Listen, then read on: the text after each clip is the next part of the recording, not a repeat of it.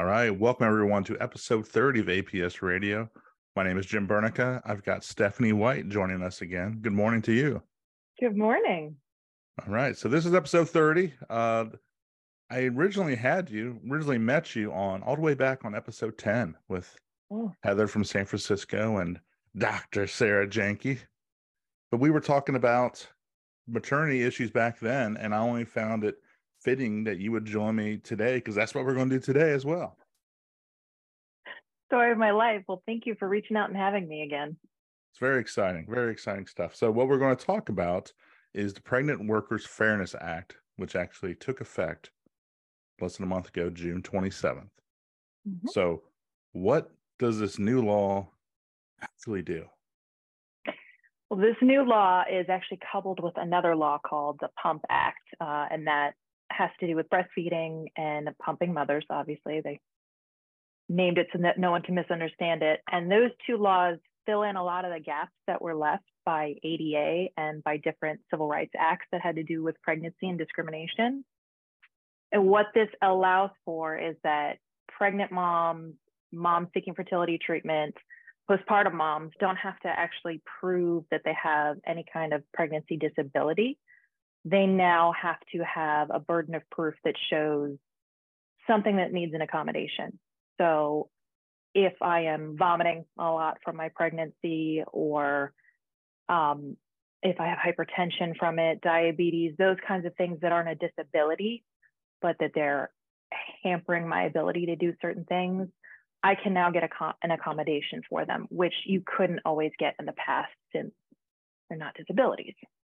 Sure. I remember working with departments in which they did not have a restricted duty or light duty policy, or really any type of policy. And they were just kind of just running things old school. Let's cross that bridge when it comes to it. Yes. And so right now with this, these departments still don't have to necessarily create a policy or any of these things unless they're asked. Is that right? So pregnant women and women trying to become pregnant, that whole gambit time scale, you do have to reach out and ask. It is on you to ask for those accommodations. But that being said, I would really think that it would be in a department's best interest, especially with these new laws being more stringent. PUMP Act, I think, will be under Labor Department. They'll be enforcing that. And then EEOC Title VII, they will be enforcing the PWFA.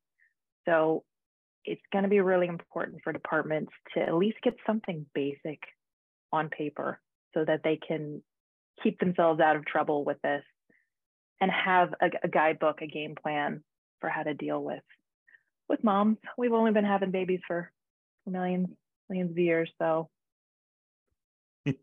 so this is already a law. So really they really should already have something in place, would be the ideal thing. But if they don't, like, time is of the essence, because this is going to be an issue sooner than later, probably more sooner.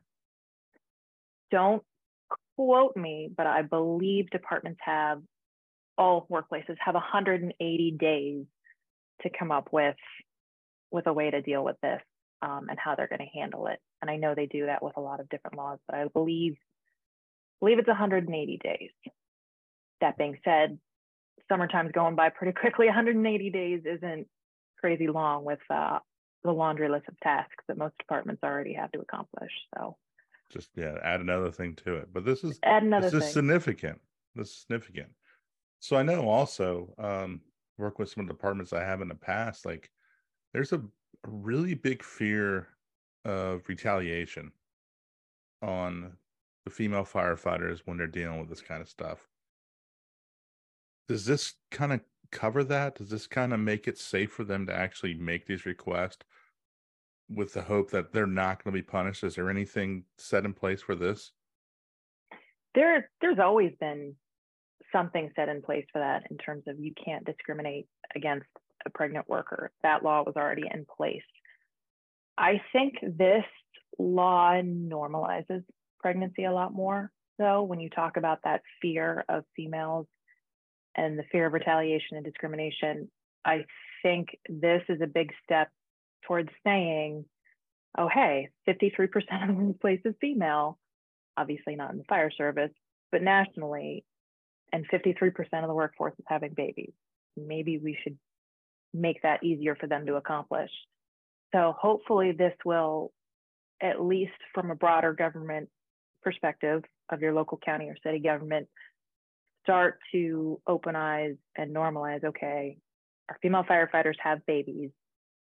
What's our attitude towards that? And what do we have in place to protect them so that that discrimination you talked about isn't happening, that whole, oh, she's just getting knocked up to come off the line and get a 9-month vacation kind of attitude that some have had to deal with, unfortunately.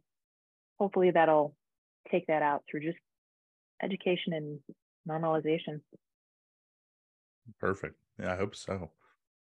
So I know that this it just took effect. So we're really early on in the stages of figuring out truly what this can do and can't do. But what are some things, some accommodations that just come right off your top of your head that that this will kind of help these firefighters out? One of the biggest things, and this is a frequent complaint I hear, is uniforms. I know it might sound so tiny, but employers now have to provide uniforms as a mom gains weight and gets farther into that pregnancy. That actually has been a fight some places. Some departments have used that as a reason to tell women they have to go on light duty before the mom wants to.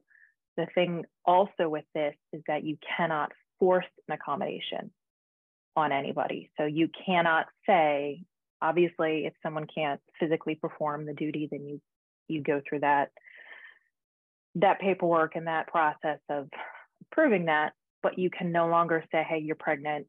Well, you never were before, but you really can't now say you're pregnant off the line instantly. And this makes that a lot more clear than prior acts had. This blatantly says in there, you cannot force this accommodation on this person.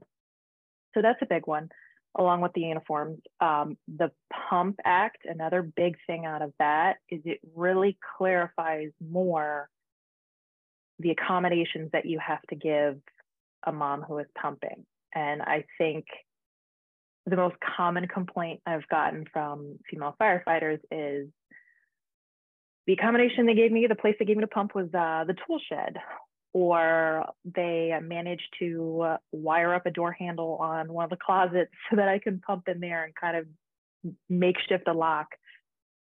This really clearly says what qualifies as a room for a mom to have to pump in. And it could be something as simple as an office. Listen, if there's an office door that locks, throw an extra sign on there saying that that's the place for moms to pump. Most firehouses will have that. So this isn't some end of the world, we've got to go build new firehouses adding on pumping rooms. No, you don't. You just have to have a clean place with a door that locks. I mean, let's be reasonable with this. It spells it out so that moms can hold people who are trying to make them pump in a tool shed, more accountable. So it does make things easier for moms who might be given a tough time with some things.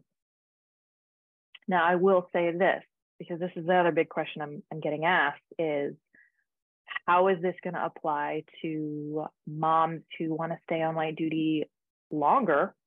Because there is a big fear going around right now about PFAS, about carcinogens in breast milk. It's almost a pump and dump. If I run a fire, do I dump my breast milk, for the next 2 or 3 days? Nobody really has an answer to that right now, but those studies are being done. So there's a big sense of fear among moms who are breastfeeding of, what am I passing on to my kid? So a lot of moms have asked for, can I stay on light duty longer while I'm breastfeeding? And that's been denied. The PWFA now covers reasonable accommodation postpartum.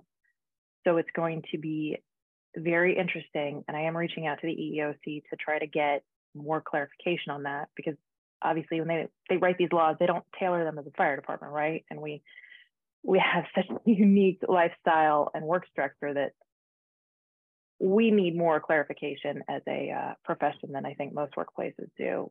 Reaching out to them to say, okay, how does this apply to a mom who can point to the level of carcinogens that have been found in breast milk of female firefighters, who says, hey, I want to stay on light duty for 6 months while I breastfeed my kid to protect my kid.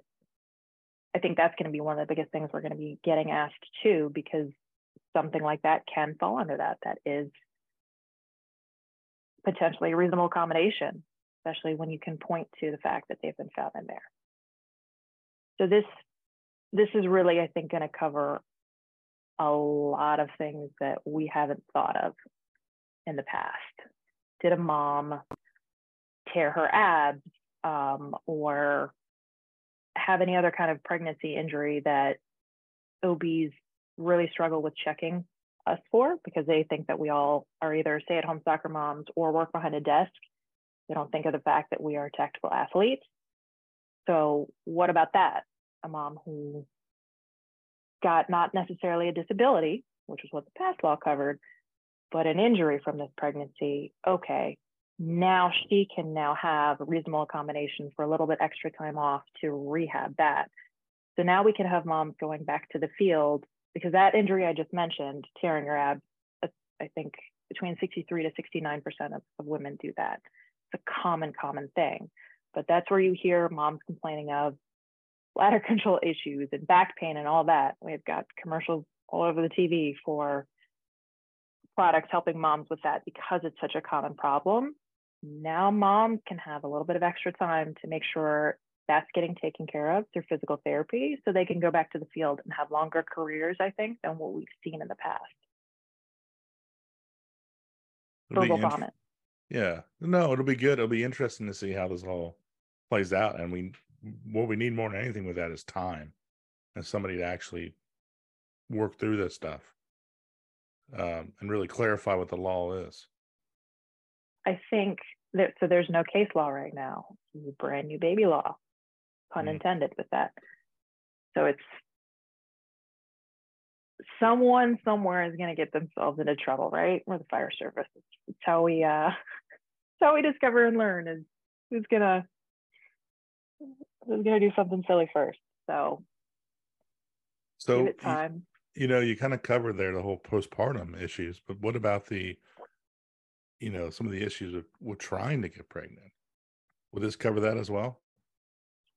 So that's another hot topic in the fire service, right? We've discovered that both female and male firefighters are in this very dismal category of having fertility issues.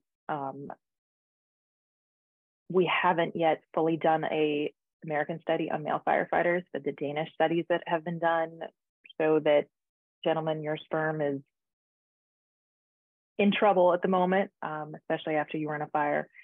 And then moms, we see a lot of moms wanting to come off of the line when they're going to go through fertility treatment, because obviously if you're paying these ridiculously steep prices for fertility treatments and you run a bunch of calls at night, your hormones are out the window, and you're not going to be able to conceive anytime soon after you've had a couple bad nights in a row. So moms sometimes want to go on light duty and are either denied that, or they're put on some sort of late duty timer, 11 to 12 months. Hey, you can only be on modified duty for this long, because we treat so many moms. We treat pregnancy as an injury in a lot of departments, which is ridiculous. It's a naturally occurring thing. And so you see moms have a tiny, tiny window in which they can get pregnant and then have the baby, and then as fast as possible within 6 weeks, struggle to get back to the field so they don't get a letter saying they're getting fired.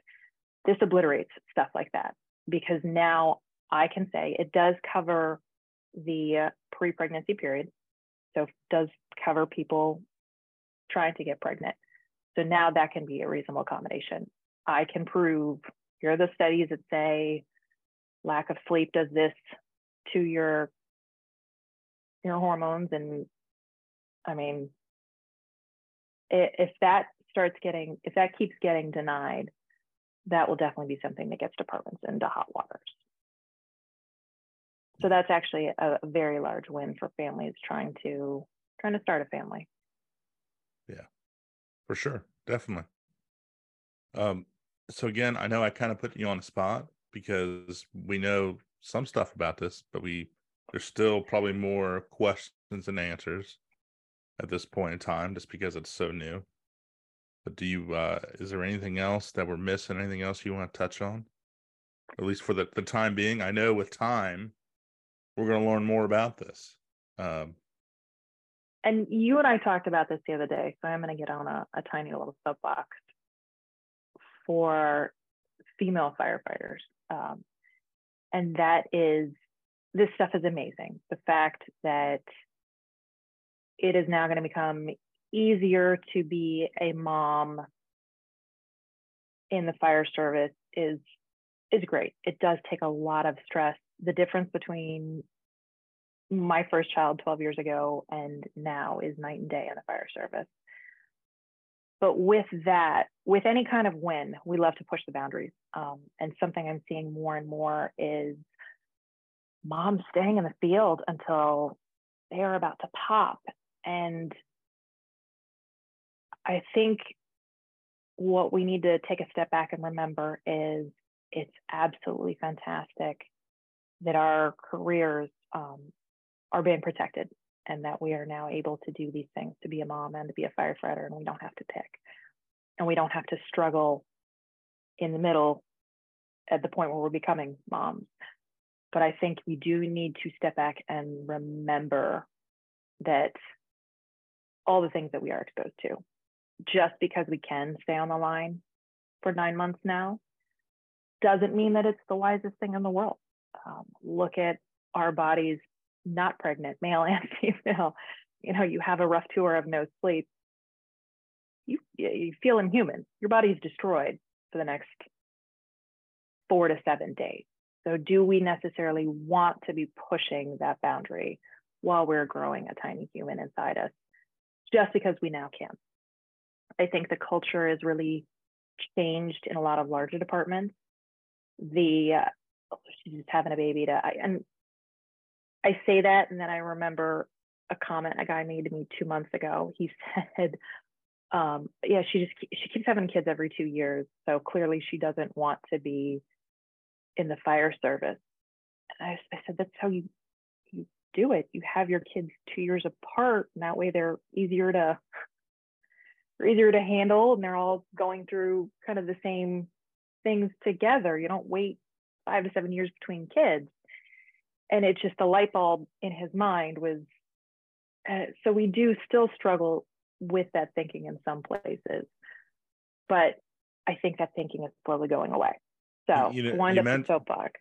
Yeah, no, you mentioned earlier that, and I think it's so true. Like, you shouldn't have to choose. No.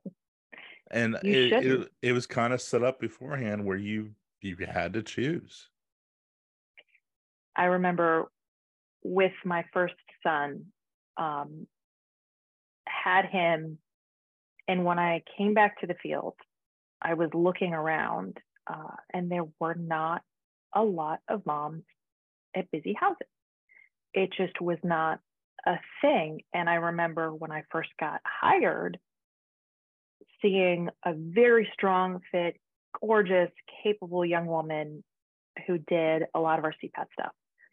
And when I graduated the academy, she was gone. And I said, what happened to so-and-so? And they said, oh, well, she had a kid, so she had to quit.